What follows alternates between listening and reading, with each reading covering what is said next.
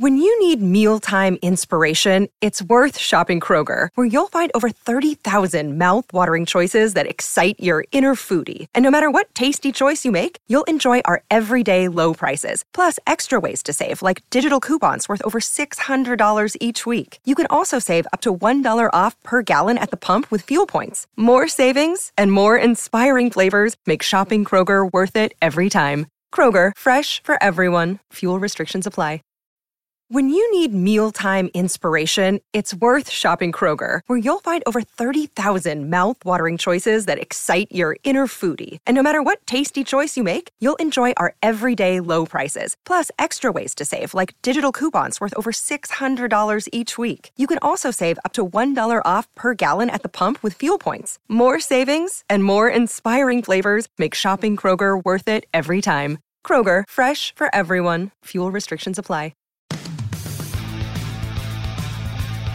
You're listening to the Eyes on Isles podcast with Matt O'Leary and Mitch Anderson.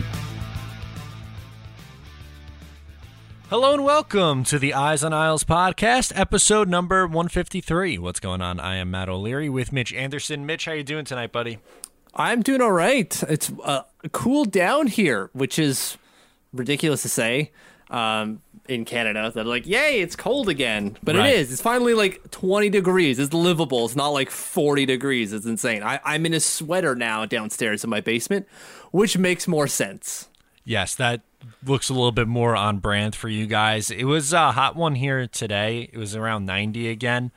But we just got a crazy quick thunderstorm and lightning. I was afraid we were going to lose power, but I'm glad we didn't. And it was only like 15 minutes of like the sky opening up with thunder and lightning, but we're good now. Good. Do you see that we're co-opting some of the United States? And by co-opting, I mean like we're annexing it. This is basically, well, I'm not going to go there. We're annexing part of the United States. So just take a straight line down from Toronto up to Pittsburgh, and then that section of the United States is now becoming Canada. Sorry, buds. Is that so the Blue Jays can play? Is that that is correct? Okay, I saw that. So if you live in that like corridor of Pennsylvania, you're now Canadian. I'm sorry. All right. I mean, I guess that's cool. I don't really know how this stuff works, so expect your maple syrup and Canadian passport in the mail, and a little bit of like multicolored money just to get you used to it. Perfect. Yeah, I'm in. Count me in, man. I'm all for it. Beauty. All right. What do we want to talk about this week in the world of the New York Islanders? So we have a few storylines from training camp that I think we wanted to hit through in our first topic. Obviously, with the season rapidly approaching now, which is awesome, very excited for that. There's training camp going on, rightfully so. Practices as teams try to get ready to go. And, well, there's a few different things. First, I guess I want to talk about the lines and what's been happening with the lines. So, to no surprise, the top line of Anders Lee, Matt Barzal, and Jordan Eberle doesn't seem like it's going anywhere. And same with the fourth line, the Martin, Cizikas, Clutterbuck line. The two in the middle, your guess is as good as mine for what it's going to be. Well, it really, yeah, you're right. Like the composition of those lines is a crapshoot. Who is filling up those lines is really up to one spot. There's one spot within those six that is still up for debate, right? We know that Beauvillier, Nelson, Bailey, Peugeot, and Brassard are going to make up that six-tuplet, right? There are five of that six-tuplet. Exactly. So there's one person still like that Barry Trotz is not sure about. And over the last 2 days, he's been using Ross Johnston in not in just any role, in a top six role. He is second line left wing. Mitch, I'm just going to come out and say I don't really care for that too much. I like Ross as a person. I like Ross as what he can give you on the fourth line. And he's got that one beauty snipe against the Tampa Bay Lightning on December 9th. But outside of that, like, maybe you're thinking we go into this and we're playing 80s hockey. We're just going to Clark Gillies the suckers out of them. And I guess this does it. But, like, man, this is not an inspired move. I like Ross. And I don't think this is permanent. But when you use it 2 days in a row, this close to the end, Mitch gets worried. Yeah, Ross is cool, And if he plays like 25 games in the regular season, like I'm in, man. Count me in for that. Swap him in on the fourth line when you need a little bit extra. Okay, fine. Playing with Bailey and Nelson, a little scary, Mitch. A little bit scary. Someone's doing a lot more heavy lifting on that line, and I don't mean weights. Yes. I believe that earlier in camp, maybe it's shied away from that a little bit with Ross Johnston, but to me, it seemed like, and this is all because Leo Komarov hasn't been able to come over and play with his eye situation. He had, like 70 stitches or something absolutely crazy? It's I laugh, but it is sad because he doesn't seem like he's lost any of his eyesight. Of course, he's healing, but he took a puck to the eye.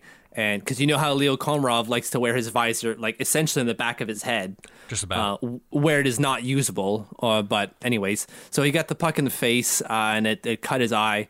So he's done. He's done for the season. Like there's no way you come back from that within a couple of weeks. It's just not happening. I'm with you on that. So I would think that the front runner would be Tom Kuhnhackl based on what Barry was saying early on in camp. You would think so, but he's playing on like line 6 right now, right? Like according to today's scrimmage. So line 1, Barzal's line 2, Nelson, 3, Peugeot, 4, Cizikas, and then you get to the Ladd line, which is Bellows, Ladd, Wahlstrom, and then line 6 is Dal Cole, Koivula, Kuhnhackl. So he's down there on the depth chart apparently. And allegedly so is Michael Dal Cole, who probably played a majority of the Islanders' games on that third line. So that's almost a little surprising in a sense, too. That's right. And even Arthur Staples puts Tom Kuhnhackl at the top of the list in terms of third line depth chart, which makes sense to everything that we've been saying for a while now. Like, yeah. It seems that Barry Trotz wants to rely on him. It seems like it's his spot to lose, but it seems like he's losing it right now. When we see that with Ross Johnston putting it, I laugh, but it's not fair. Like Ross Johnston is, according to Barry Trotz, playing well, and if he's playing well, then he deserves it. But there is a ceiling for Ross Johnston, and it's not top 6. No, and not that Tom Kuhnhackl's ceiling is crazy high, but I would argue that Kuhnhackl's ceiling is probably a little higher than Johnston's now. His skating is a bit better. Like Johnson's got, he's got long legs, so it kind of helps him push off, and he uses that pretty well. But he doesn't maintain that, right? It's short bursts, although that is kind of hockey short bursts. But he doesn't have that speed. He's got a little bit of acceleration, and that's it. It's not going to be enough to keep him going throughout the offensive zone or even the defensive zone, right? So I definitely worry about him in a top 6 position, like a middle 6. All right, maybe not, but like whatever. I should say a third line specifically, a third line role. Fine, I get it, kind of if we have to, but like a second line forward, nah, I don't see it. I just don't see it. This has to be Barry Trotz playing mind games with his roster, saying like, I will put someone else in here. You guys aren't doing enough for me. And when we saw like today, Kiefer Bellows step up and put up a goal, so maybe he gets he sees that there's a spot available and he teases Barry Trotz enough to put him out there. I don't think so, but I'm with you. I don't think so either. I hope so. I just wanted to bring it up because I was curious. He played 32 games this year, Ross Johnston. How many times do you think he played double-digit minutes? Twice. Close. 3 times. Yeah. And those are 3 times when he was playing on the top line with Barzal, wasn't it? It was, and even then, it was only like 14 minutes or something. Not even. The most he played this year was 12:58. So, like, he gets in those games again. He was listed as a top line player. So it's not to say that he's going to be playing with Matthew Barzal all night. It's just on the roster sheet, on the lineup sheet, he's a top line player, and he's still only getting 12 minutes. So, like, he's not going to get more than, what are you going to do here? 10 minutes? Yeah, I would say probably at most 10 minutes.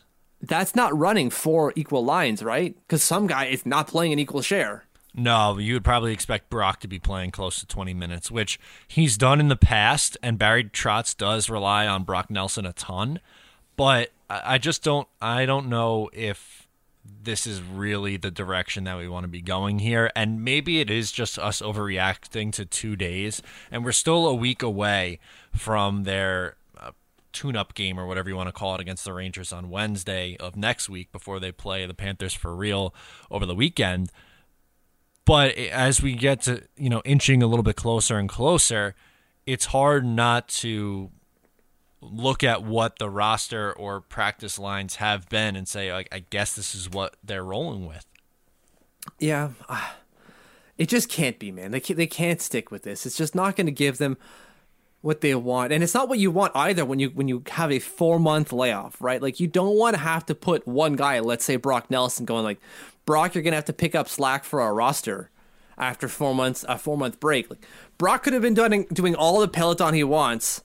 It's still not going to be like, okay, cool. Like, I guess I'll just deal with that as I will. Of course he will, but that's not what you want to do. You don't want to start wearing out your guys after a 4-month break. You want to be able to run 4 lines at almost near consistent deployment. Almost equal deployment is the word I want to use here. But that's not what it seems that they're trying to do here with Ross Johnston. And that's kind of worrisome.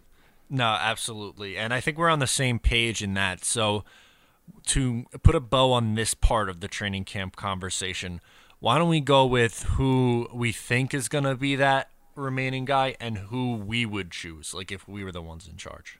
Right. Okay. So who I think it's going to be Tom Kuhnhackl.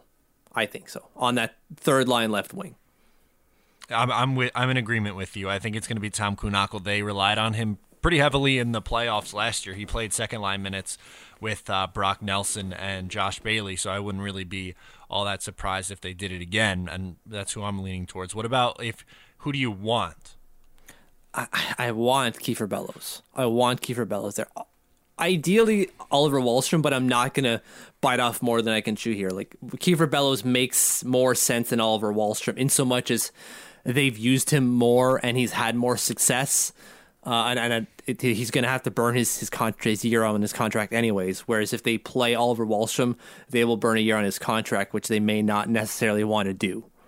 Yeah, I think of the two, Bellows is more likely. I could see why you'd want Wahlstrom, and I'm not necessarily disagreeing with you, but out of the other options, I think Bellows makes sense, especially because he had, a couple of goals for the Islanders in his limited sample size as well. So maybe he just adds a little bit of that spark to that line with, Pajot and Brassard, who they could score and get hot, for a small stretch. Yeah, and so like if we're talking about players with ceiling or the height of ceiling or the potential is greater, the potential is far greater for Kiefer Bellows to do something than there is for Ross Johnston or even Tom Kuhnhackl. Like, there's also the potential for failure, right? Because like he is a rookie, so he could make mistakes, whereas Tom Kuhnhackl might not make a mistake per se, but he's not pushing the needle forward either at the same time. Whereas someone like Kiefer Bellows could push the needle forward potentially much further than either Tom Kuhnhackl or Ross Johnston, or even combined. Absolutely. So let's transition this conversation and talk a little bit about the goalies, because supposedly this is an open competition for both Semyon Varlamov and Thomas Greiss. Do you have any indication on who you think is leading the pack right now? I don't. I want to believe that it's Semyon Varlamov just because he's been used more this year. Not so much against the Panthers, although it's like 1 game to 2. It's not a big difference. Right. I just think that it's his crease to lose. And it kind of surprises me a little bit that Barry Trotz is like, well, we'll see what happens. Who knows? They're both playing really well. That's a little bit of a PR, I'm not going to say stunt, but a little bit of a PR move on his behalf to just kind of make you want competition in training camp. And if you just come out and say like the crease is Varlamov's no matter what happens, like Greiss will still be motivated and he will still play well to try to change your mind. But it's not going to be the same as if like he knows he has a shot, or if Varlamov has a shot, right? If you flip it the other way, right? No, absolutely, and I'm with you on that in the sense that I think it is Varley's spot to lose, and if I was willing to bet, I would think that it's going to be Varlamov. But based on what we've seen so far in training camp, there's nothing really indicating to me that it's a definite from the coach. It still seems like it's something that's up in the air, at least, to the public's knowledge. Yeah, if the blue team is supposed to be Team A, so it could because it's led by the Barzal line, and if you roll with that going forward, it also has Pulock, So you kind of see how the top goes from there, and then Team White is Team 2. Varlamov is on Team Blue. So to me, that's the kind of like wink, wink, nudge, nudge. Mm-hmm. Although that could very well be nothing, and it's just me reading more than there is to read into it, right? Yeah, I mean, maybe. I don't think that's necessarily a bad reasoning for assuming that. It's just other than that, you can't really say that there's been anything else. No, there really hasn't. And that's kind of what Barry likes to do, right? Like, it's just like Lou. Why would I tell the Florida Panthers who I'm running with? We know the Florida Panthers are running with Sergei Bobrovsky. We know that. They're not going to run. Who's their backup even? Is it still Montembeault? Good question. I'll pull it up right now. I don't remember off the top of my head. The fact that we don't know tells us everything we need to know about the Florida Panthers goalie situation. It's going to be Sergei Bobrovsky. There's no question about it. Even though he has like a flat 900 save percentage, and I believe it's a 323 goals against average this year. It's absolute dog poop. Right. Montembeault had a 890 and 330, 3.34 goals against average. Their best goalie was actually Chris Dreiger, who had a 938 and 205 in 11 starts. Right. So they're not running with that kid, or what? Maybe he's not a kid anymore. He's 25. So yeah, they're going to run with their $10 million goalie. Of course. Yeah, that's expected. And you just hope that he finds the form that he has had for pretty much his entire career before this. Right. Well, like he's bounced back from bad years, right? He had that bad, I think it was 15-16, when he had I forget, a 908 and a 275, I think it is. Wow, you hit it on the nose. Good for you, man. I wrote about it today, or not wrote about it. I did the newscast for our patrons, PS, patreon.com/EyesOnIsles. If you want post-game podcast, we're doing post-game podcasts after every single Islanders game. Yeah, Get in on that. For the newscasts for the patrons, I talked about Bobrovsky's comeback potential, because that year, 15-16, he was absolute dog crap. Like, he was awful, got his coach fired after like 15 games or something like that. The next year, bounced back with, I'm going to say it's a 222 and a 922 and a 231? 931, 206. A 931 save percentage and a 206 goals against average, and he won his second Vezina trophy that year. Yes.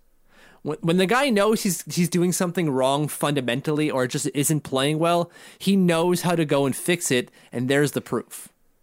Right, exactly, and that's not all that long ago, and you could definitely turn around. So it's something a little bit scary. So that's what these teams who have the big name goalies like Bobrovsky or Carey Price are kind of like relying on. All right, let's hope our goalie gets hot and we can go on a little bit of a run here. Right. Whereas with the Islanders, where they flip most of the year, right? It was a 1A, 1B situation throughout the season.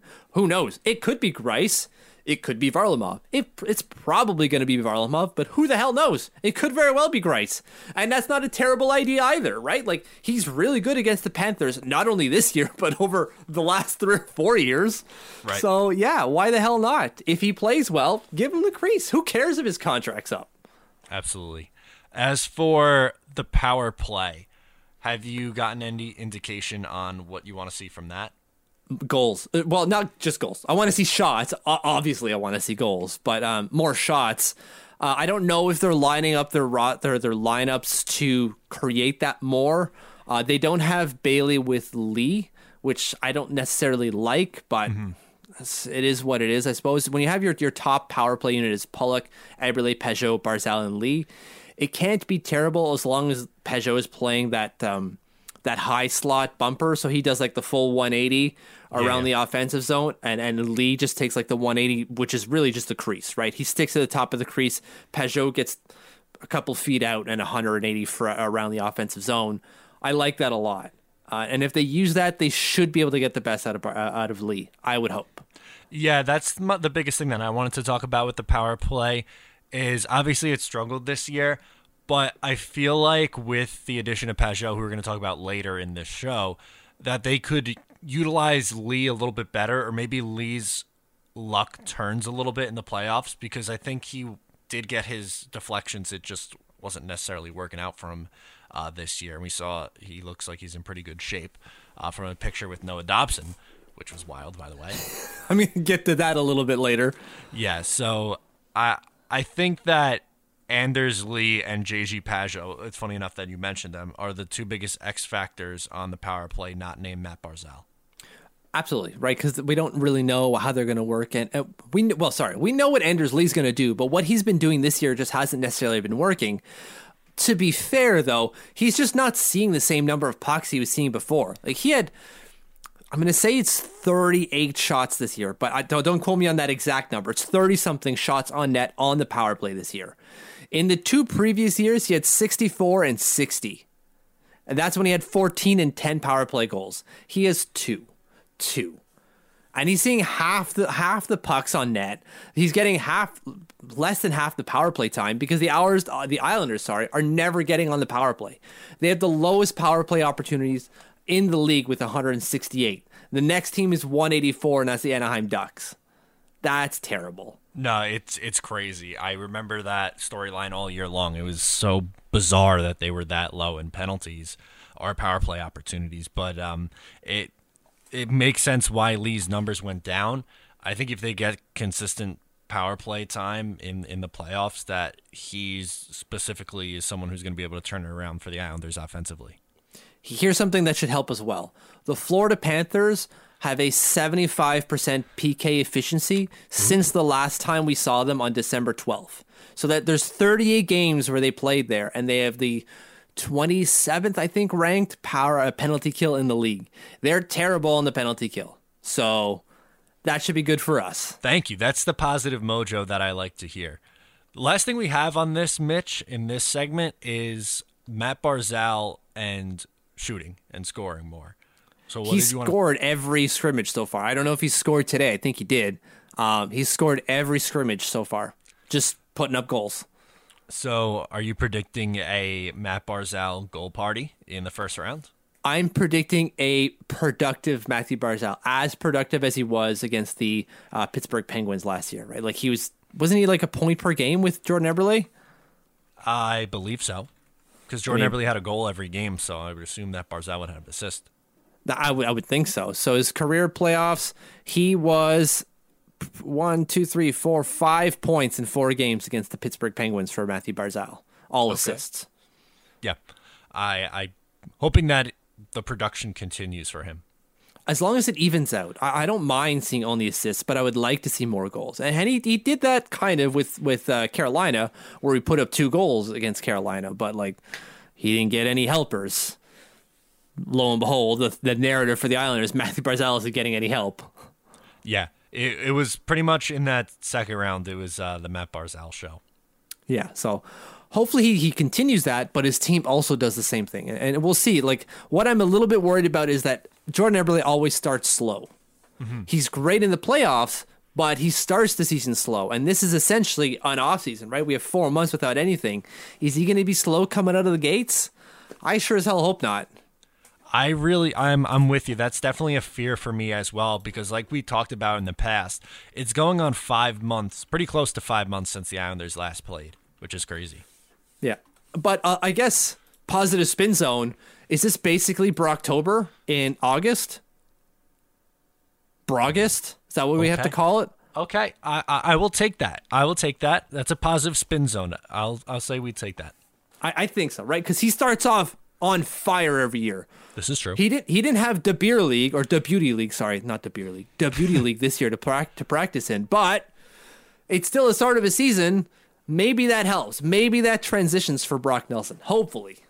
Yeah, I hope so too.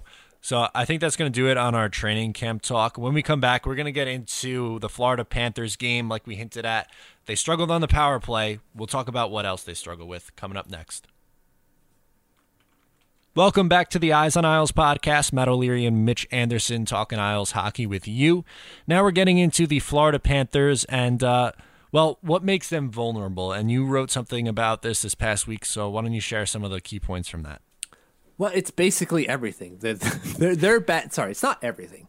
They're not great just about everywhere aside from goal scoring, which is arguably quite important because if you score more, you win. they're top 10 in terms of. So what I did here for this piece is that we last saw the Florida Panthers on December 12th. So we know what they were up until that point, right? We knew what their style of play was and everything they had done and how we'd matched up against them. We were 3-0 against the Panthers. What happens after that? Right? Because the Panthers had played 31 games up to that point, and they played 38 games after that. So they had a longer season from the last time we saw them than from up to when we saw them.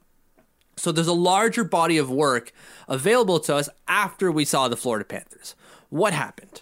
Well, their offense, like I said, top 10. They have 3.26 goals for per game. Top 10 in the league. So that's fine. That makes sense when you have Jonathan Huberdeau, Yevgeny Dadonov, Mike Hoffman, Alexander Barkov. I'm missing another one here. Who else am I missing? Doesn't matter. Either way. Yeah, I can't remember off the top of my head, but there's another one. The Panthers doesn't care. But then after that, you get into other shot metrics like shots for, Corsi for, expected goals for. They're all bottom half, like 16, 19, 27 respectively. 27, that's expected goals for, and that means a lot because that's the shot quality. The quality of their shots went down from 10th in the league pre-December 12th to 27th. The quality of their shots dropped dramatically. Yeah, that's something that's does the Islanders some favor because they like to keep their teams or their opponents to the outside and stuff like that defensively. So I'm definitely excited about that statistic. So, and what we have to remember with that is that they made a big trade in the offseason, right? Or not the offseason, at the trade deadline. They sent Vincent Trocheck to Carolina. That's right. Good call. And so they picked up Eric Haula and Lucas Wallmark. And the idea behind that is that we have to sacrifice some offense in terms of getting, because both of those guys are centers, and they're fine centers, but they're not the same type of offensive center as Vincent Trocheck is. So they got better defensively down the spine, kind of like the New York Islanders do. But you can see what happened here with the Florida Panthers, where it started to dip significantly for them. And of course, we're talking about December 12th.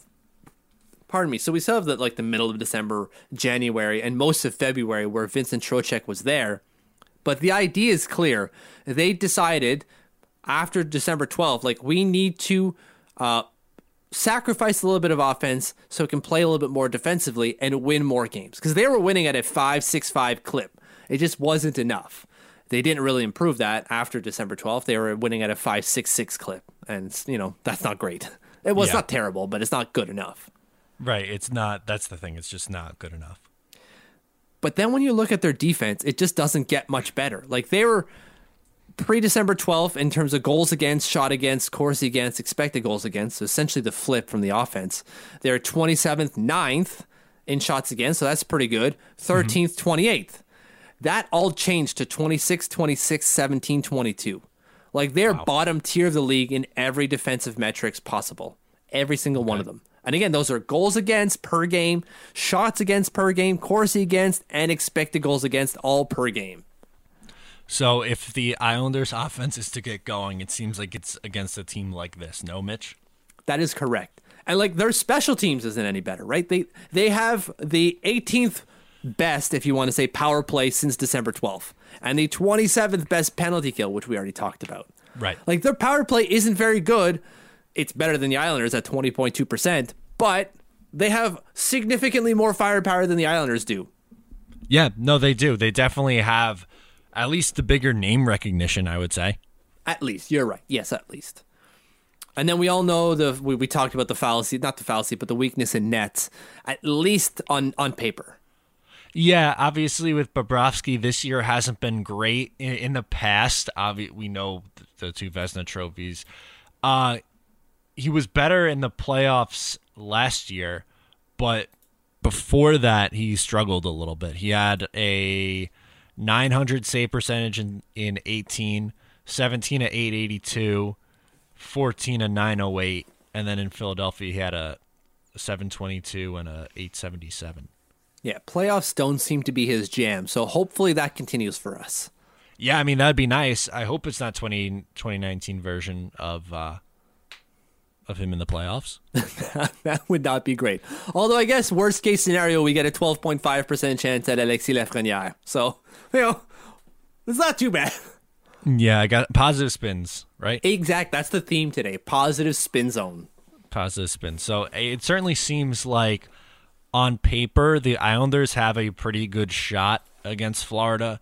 The biggest thing that scares me is, like I said, or like we said earlier, that Bobrovsky does have the potential to get hot and steal a series, and they do have some pretty good firepower up front. So those are probably their two most scary qualities, I guess I would say. That's right. Yeah, and that's everything that we know. And that's the thing. We know all of this about the Florida Panthers. There aren't going to be very many surprises. Again, Bobrovsky's going to be in nets, and they're going to try to be a little bit more defensive. We're just a better defensive unit than they are. They have better firepower than we do, but we shut down better offensive teams all the time. And now we have a rejuvenated and healthy blue line. I'm not saying we're going to sweep them, but I fancy our chances in this series. I really do. Absolutely. So I think we wanted to talk a little bit about JG Pageau tonight as well, as he is one of the newer Islanders. I was going to say newest, but technically Ilya Sorokin is the newest Islander. Correct, Amundo. So in 7 games with the Islanders, obviously not a big sample size, he had 2 goals, 2 points, and he was playing 18 minutes a night. On the season, he has 42 points in 67 games. So I guess what I wanted to do is more so just expectations for him in the playoffs. Obviously, we know he's going to get the third line, but what do you want to see from him? Depth offense. Like the kid knows the kid. He's like a couple of years younger than I am, right? He's 27, so like 9 years younger than I am. I want to see depth offense from him. We've seen him play in the playoffs and play well. Like in 16-17 for Ottawa, he put up 10 points in 19 games with 8 goals. In 2012-13, had 6 points in 10 games with 4 goals. Like the kid knows how to throw himself in the lineup and make himself useful. Definitely. That's what I want to see. I'm not saying he needs to lead the team in points or be at the top of the points table. He just needs to be a guy that when he goes on the ice, I know I can get offense from him. I know he's going to do something offensively. And I'm not really worried about that necessarily. Like the kid knows how to play in the playoffs. He really does. He does. And I think part of the Islanders' issue sometimes is that they rely way too much on their big name guys, the Barzals, the Nelsons, the Lees, and when they're not going, it's like the entire offense is completely shot. But if you get those goals from the JG Pageaus, the Derek Brassards, the Casey Cizikas, even if you want to throw him in the mix as well, that just makes the lineup have that much more depth, and I think that's what they were lacking in. Part of the reason why they traded for him in the first place is because how much of a black hole that third line was, and if it could be like at least a semi-competent line with Pageau and Brassard, who was better this year on the wing, and you'd assume that if he's playing with someone like Pageau, the chances of him being maybe a little bit better offensively is there. Then you're starting to talk about, okay, you're having at least a decent third line, because for the majority of this year, it was just atrocious. Well, remember how it was with Valtteri Filppula there, right? And Filppula put up good numbers for the Islanders in that third line role. He did. And Jean-Gabriel Pageau is a better Valtteri Filppula, at least at the point that we acquired Valtteri Filppula. I don't know. I can't really write off Valtteri Filppula's entire career, but I would imagine that they're pretty close, right? So I would expect Jean-Gabriel Pageau to really take that line, that third line, not only just make it his own, but do something pretty good with it. I just want to pitch this at you for offense. Okay. Jean-Gabriel Pageau has 3 hat tricks in his career. Do you know how many of those came in the postseason? Well, I know he scored against the Rangers. He had one in the playoffs, so that's at least one. At least one. I'm gonna guess 2 then. It is 2. 2 of his 3, and this isn't like a top tier scorer. So like the fact that he has 3 hat tricks is pretty impressive already. But yeah, he has 3 hat tricks, 2 of them in the playoffs. Again, the kid plays in the playoffs. That's 6 of his total 12 goals. Half of his production came in 2 games in terms of offense. So like that kind of sucks, I guess, when you look at it that way. But the kid knows how to play, and he knows how to put up points in the postseason. Well, sometimes you need that kind of offense. Like, let's say, for instance, you don't get anything out of your top 6. Well, then that's 3 right there from your third line, and then maybe you get one from a defenseman, and that's 4. You should win a game with 4 goals. Right, and then that just gives another level of worry for the team that you're matched up against because they're going great. Not only do we have to worry about Matthew Barzal, but we got that jerk on the third line scoring hat tricks on us. What the hell are we supposed to do now? Yeah, and like we've been saying, he's not someone who's going to put up, crazy production offense. I mean, this year was the outlier with 42 points and 26 goals. But especially down the middle, on that third and fourth line in Pajot and Cizikas, they're pesky players, man. They are tough to play against, and that's what you want to see in the playoffs. That's right. And the thing with Pajot is that he doesn't just play 5-on-5. He doesn't just play on the power play. He plays on the penalty kill as well. And he's going to be, I would assume, second fiddle in terms of centers behind Casey Cizikas on the penalty kill. Which actually, when we talked about Brock Nelson earlier, this just helps out Brock because he doesn't have to be the second pivot on the PK anymore. Mm-hmm. This is huge in terms of time management for this franchise, for this team. Sorry, not just franchise, the team. Whereas you can free up a little bit more time for Brock Nelson to be that important player 5-on-5 and on the power play and not have to carry the team on the PK or carry them if Cizikas goes down. You got another guy now. This is great. Right, and it's better that he gives the Islanders a little bit more than the Leo Komarov, Nikolai Kulemans of the world, who were pretty much only in the lineup because they killed penalties. Exactly. So he can do that. He can play on the 5-on-5 and he can play on the power play. And he takes draws, right? He had a 55.7% win rate with the Islanders so far this year. Of course, that's only over 7 games, but he took 58 draws. Sorry, not even 73 draws. Not even. That's more than that. He took over 100 draws so far with the Islanders. That's a lot. Barzal, I think, has taken 300 all year. Yeah, he did take a lot of draws. But for his career, he's a 52.3. The last time he had under 50% was in 2014-15. So that's insane. The guy is really good at on the faceoff. I'm just trying to find out the stats for the team because I rattled off some numbers here. Mm-hmm. And I just want to make sure I get them right in terms of who's taking. I know Brock Nelson's taken most of the face-offs. I'd imagine so. Brock Nelson has taken 1,188 face-offs for the New York Islanders. Next up, Casey Cizikas with 688. That's this season. Matthew Barzal, 548. So it's not the 300 that I thought, but still less than half of what Brock Nelson is doing. And this is your number one center, right? Apparently. Right. Yeah, supposedly. Anyway, but he's not. That's not his strong suit. He's not good on the face-off, so they're not going to put him in that position. No, exactly. So even at 5-on-5, he's taken less face-offs than Casey Cizikas has. Seeker is 526 at 5-on-5. Hasn't Lee and when Bailey was playing up there too, they usually are the ones taking the face-offs. 5-on-5, Bailey 185, Anders Lee 157. There you go. So that's pretty good, except they don't have great, Bailey's at 50.8%, but Lee's at a 44.6%. So don't trust Lee to take the face off, please. Yikes. Okay. Not great. Not great at all. But yeah, Jean-Gabriel Pageau is already 7th on the team, and he's played 7 games. 7th. Yeah. And he's taken a lot of face-offs, and he played, like I said, he played a significant chunk of time, 18 minutes a night with the Islanders on the quote-unquote third line. Shows they rely on him. Yeah, so I think that the thing for Jean-Gabriel Pageau, it's not just to be the guy to give you some depth offense, although that's going to be great. It's to be the pivot on 3 different situations, 5-on-5, penalty kill, power play. He's going to be vital for us, and that's why you said the X factor, because he's going to be everywhere for the Islanders, absolutely everywhere. So I think... Man, the sky's the limits. He's not going to be like a point per game player in the playoffs. But I think the fact that you have him and that he's locked up, yes, it's a high number. But when you look at what he's going to do for this team and what he allows the rest of the team to do, it's a worthy price. Yeah, I think so. Especially if he can give them close to 40 points a year. That'd be offensively. Great. That'd be phenomenal.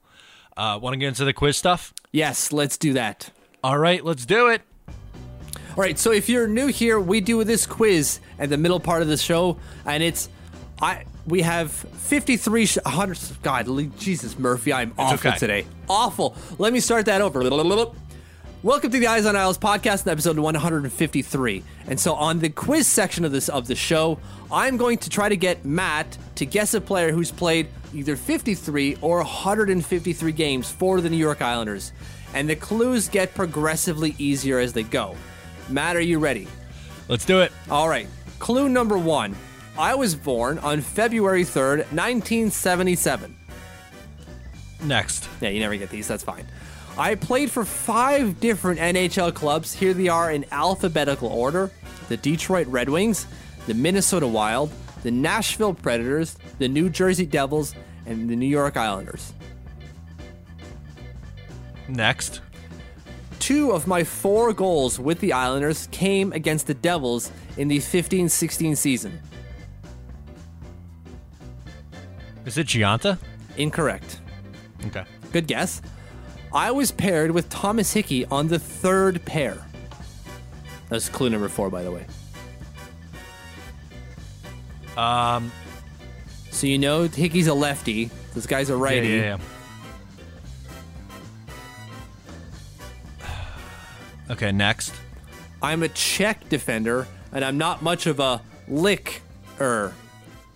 Oh, Marek Zidlicki. There it is. You got it. Okay. All right. I'll give myself credit on that. There you go. The licker has nothing to do with actual licking. It sounds like Zidlicki. I was worried people are going to go like, but Brad Marchand didn't lick him. No, it's just to get them to guess the word. Anyways. There you go. Good job by you. It worked. Okay. I wasn't the direction I was going. I didn't think it was going to be a defenseman. And then the Thomas Hickey one obviously gave it away. Yeah, I'm trying to make it a little bit more difficult. Just a bit more. Because we're getting into players that you clearly have know a little bit more. Absolutely. So thank you for at least giving me a player that I've seen play. It was going to be Josh Hosang, but I was like, that's going to be too easy. Oh, he played 53 games for the Islanders? That's right. Yeah. Okay.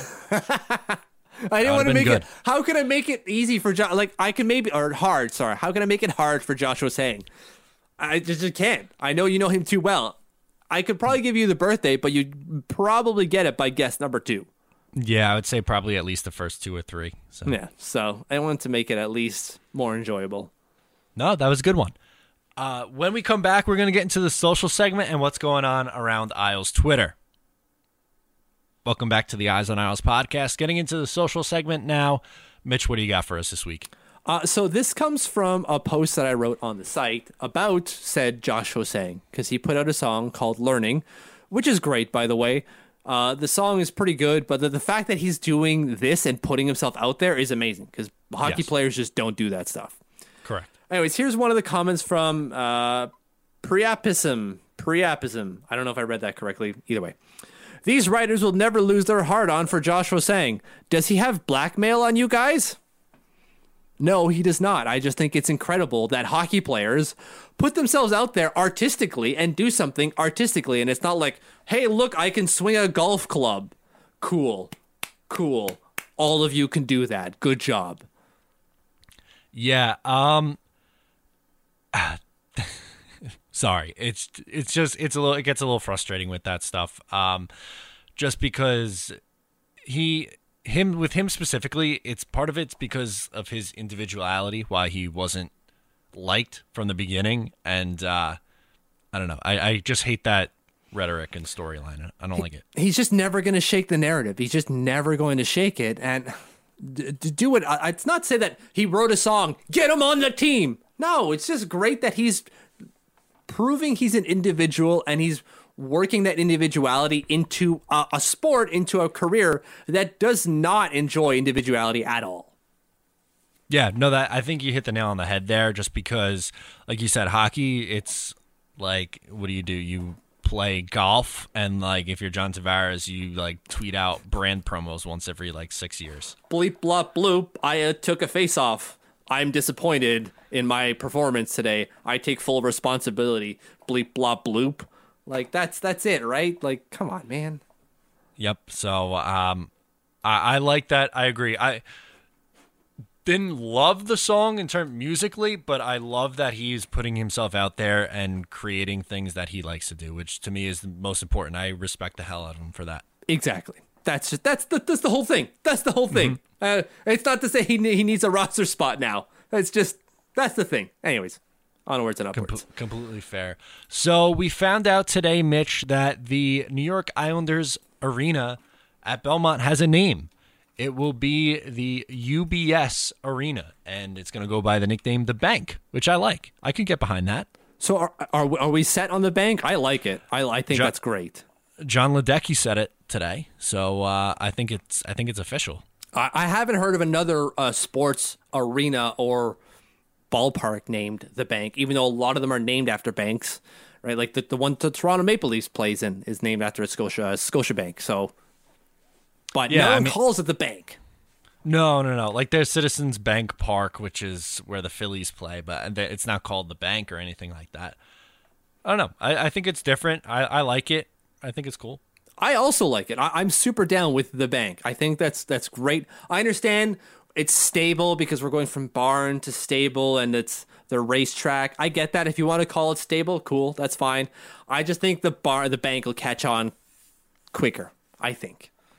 Yeah, I'm cool with both. I really don't have an issue with it. I agree with you. I think Bank's going to be the one that they really try to push. Yeah, hopefully. I think it sounds cool. I really do think it sounds cool. The UBS might not be too pleased about it because their name isn't said every time. But who's going to go be like, hey, I'll catch you at the UBS? No. The UBS. The UBS, right? Even Barclays. Barclays, it makes sense as a word, right? You can say like, oh, we're going to the Barclays. Even then, people said bark, right? Yeah. So like, whatever, man. I think the bank is cool. Yeah, and supposedly it's a pretty lucrative deal for the Islanders too, which is good. It is very lucrative. I saw somewhere that it said $250 million, but that was quickly changed to $350 million, going upwards to $400 million, based off how the team plays. Which I don't know if that's new information, like if that's a new kind of thing in deals or not. I'm going back and forth with Sports Daily Business Journal on that to try to find out some more information about this. Okay, interesting. See, I didn't realize that the number could potentially change depending on how they play. Yeah, so they can get from, I think it's between 17.5 to up to mathematically $20 million per year, because this is a 20-year deal. $20 million per year going to, I don't know how this works out because it's a deal signed with Oakview Group, right? They're the ones that run Belmont. How much of that trickles down to the Islanders, and thus how much of that do they get, and how much of that becomes hockey-related revenue, so on and so forth. These are all questions that I still have, and maybe those are obvious questions, but this is I guess I'm new to naming rights, so it's all things that I want to figure out. No, but that's great that it's so lucrative, and you'd assume that it's only a positive for the Islanders. Absolutely, right? Like the number itself is positive, right? Because it's not just like, oh, it's the Islanders, $250 million. No, this is the same amount that was given to the new Seattle franchise by Amazon, right? For Climate Pledge Arena, I think it's called. Something like that, yeah. It's something along those lines. So, like, yeah, this is a big deal because the Islanders are getting market value on this. Also, just not to completely change the topic on this, but I like the slogan that the arena has. It's in their bio. I don't know if you saw it. A new home for a new era. I like that. There's a lot of good things from the video that they put out, right? Like, what is it? It's not built for music. It's like made for music, built for hockey kind of thing. Yes. Most made for music, built for hockey. Yep, that's exactly it. Which is great, right? Because the Barclays was not built for hockey at all. No. This is actually is going to be proper multi-use for both sports and for entertainment and stuff like that. It's going to be very, very, I can't wait. I'm so excited. I drove by the other day and I saw the bricks going up and that was very nice to see. It's nice to see the facade going up and like the roof, the rafter, not the rafters, but like the girders, I guess. I don't know what the proper terminology on it is. I would have probably said rafter. I don't know if that's the right word, but it's a big black looking arch thing that's gonna hold up the top. That's all I know. The only thing I build are Legos, all right? So anyone who's in the construction industry, I'm sorry for bastardizing the term there. Absolutely. My next thing comes from Offside Tavern, who tweeted out a picture of Noah Dobson, Brock Nelson, Jordan Eberle, and Anders Lee all at the golf course. And there's two things in this picture. The one thing that Offside wanted to show is that the way that Jordan Eberle's placed, it looks like he's got his hand on Brock Nelson's butt, which probably isn't the case, but it's hilarious to think so. They even superimposed the hand of where it should be. Right. The thing that stuck out to me is the friggin' tree trunks that are coming out of Anders Lee's pants. Because his legs, what are those, glutes? No, glutes are Quads. Glutes your butt. The quad is Thigh. massive. It's huge. And it's not just massive because like it looks big. Compared to the three other professional hockey players standing beside him, and it's put both of their legs combined, and that's one of Anders Lee's legs. One. The boy's thick.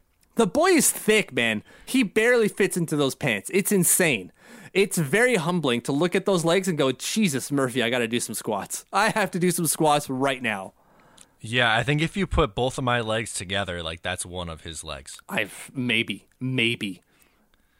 for me. Well, now we know why he's so difficult to move from in front of the net. Yeah, he's rooted. He's literally rooted in place because of these tree trunks that he has. I can't get over it. I can't get over how large his legs are. It's insane. This guy never skips leg day. No. If you're into the looking at the thigh, Google Saquon Barkley's legs. That is going to put you in a real pretzel. How do I spell that? SAQUAN, and then Barkley, BARKLEY. Okay. Oh my God. Yeah. Jesus. I gotta do some squats, man. Yeah. That's insane. Holy hell. If you want to feel real bad about yourself, type in Saquon Barkley legs, and it's pretty impressive. It's not fair. It's not fair at all. Oh, man. No. So, last one for me is NHL Seattle tweeted out that at 9 a.m. Pacific time, which is 1 p.m. our time on the East Coast. It's 3 hours, isn't it? 12. Sorry, 12. Yeah. Not a math podcast.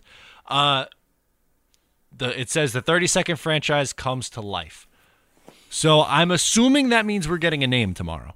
Yeah, I would assume we're getting a name. A name and colors, I would say. Like, looking at the video, we're getting colors. So you can see, like, the net. So if you haven't seen the video, go and find it. It's on their their Twitter account. But if you look at how they shot it, so it's like a group of fishermen, and they pull in a net, and they got something weird in the net. Look at the colors of the net. You've got teal and orange on that net. Yeah, there's and I see a lot of yellows in there, too, like yellow accents. Yeah. This is conspiracy theory. It's not really conspiratorial. It's just trying to read through the tea leaves here. That's going to be the colors. I would imagine that's the colors. Okay, that'd be a pretty good guess. And, the teal, blue, orange, and dare we say fisherman theme? Where have we seen that before? Oh, yeah, I forgot about that. Yep, you're right. Because they're all fishermen or some sort of, like, trappers or whatever. Yeah, I think so. They pull they get like a goal horn that comes out of the water. Yeah. So I think it's gonna be Kraken. They've talked about that one a lot. I feel like, and I don't know. That lives in the water now. It does. That'd be very cool. Although there's nothing in that video to suggest Kraken, right? No, but like, what are they gonna be, like the Seattle tuna? Like what's sockeye? I think I've seen her around a lot. Sockeye? Yeah. So it's a trout, isn't it? I don't know. Sockeye. Salmon. It's a salmon. Trout. What am I talking about? Sockeye salmon. They're gonna be named after salmon? That's a pretty dope fish. Look at the teeth on that sucker. I don't know. It's geographically appropriate as well, right? Like all the salmon that are coming up north. Come on, I guess. Man. Come on. We're gonna play the salmon next week. We got the salmon on the schedule. What beats? What are the Blue Jackets? What are they? A bug? I know Blue Jacket doesn't stand for a bug, but like their logo is their mascot is a bug. I don't know. Names are weird, but okay. Sockeye, maybe. Maybe. I like Kraken. I would prefer Kraken, but like these are the names that are. If you go on Twitter right now and what's trending, you have Kraken alongside a Sockeye and something else, right? Like I forget what the other one is. So like I would imagine Kraken is in there, but I'm not sold on they're going to go that far out. Okay. All right. Interesting. Anything else in the social segment for you, Mitchie? That's all I've got, man. We can talk about how, like the plane sleuths going around and trying to find what plane Ilya Sorokin was in, but okay, yeah. So Sorokin landed in New York. I was almost surprised by that. I figured he might fly directly to Toronto. Well, so did I, because Montreal was saying that Alex Romanov was flying directly to Toronto, and then we find out, oh, actually, no, he wasn't.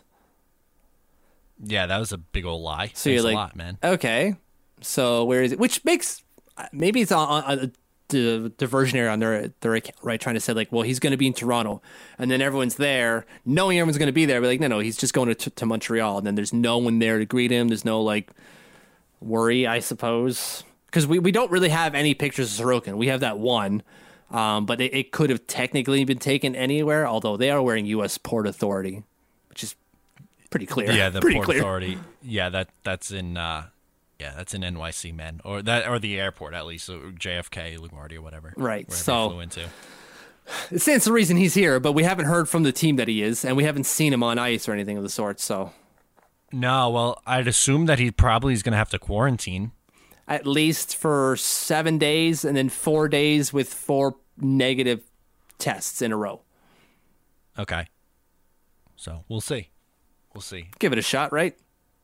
Yeah, that'll be interesting to get him in the mix. But let's get some plugs in here before we go, Mitch. So wherever you're listening to this show, please make sure to subscribe, give a rating, a review. That really helps us out a lot. We appreciate all the love and support. You can also follow along with us on social media at Eyes on Isles FS on Twitter. My Twitter is Matt O'Leary NY. Mitch's is at TLO Mitch. Facebook, facebook.com/Eyes on Isles. You can also download the app, the Eyes on Isles app, available on iPhone or Android. And, of course, you can visit the website, eyesonisles.com, for all your New York Islanders needs. Last but certainly not least, the Patreon, patreon.com/EyesOnIsles. $5 a month gets you post-game shows, which is coming back finally. It gets you deep dives. It gets you live streams. It gets you a mailbag show. And a great community of New York Islanders fans over there on Patreon. It's a ton of fun over there, right, Mitch? It's a bunch of fun. We're just about to go through 9 different questions on the mailbag, ranging from something about TVs, I haven't read them all just yet, to Belmont Park named what we thought the corporate sponsor was going to be. So it's a good time. 100 people out there. There's 100 people, Matt. Let's go. And post-game podcasts are coming, right? Games are coming. So as of the 29th, we're doing post-game podcasts after every single New York Islanders game. Let's go. We're back. Officially back, and I can't wait. So thank you so much for tuning in to episode 153. Once again, I'm Matt O'Leary. He's Mitch Anderson, and we'll talk to you next time.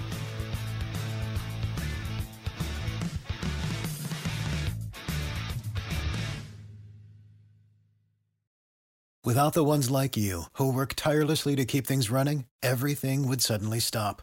Hospitals, factories, schools, and power plants, they all depend on you. No matter the weather, emergency, or time of day, you're the ones who get it done. At Grainger, we're here for you with professional-grade industrial supplies.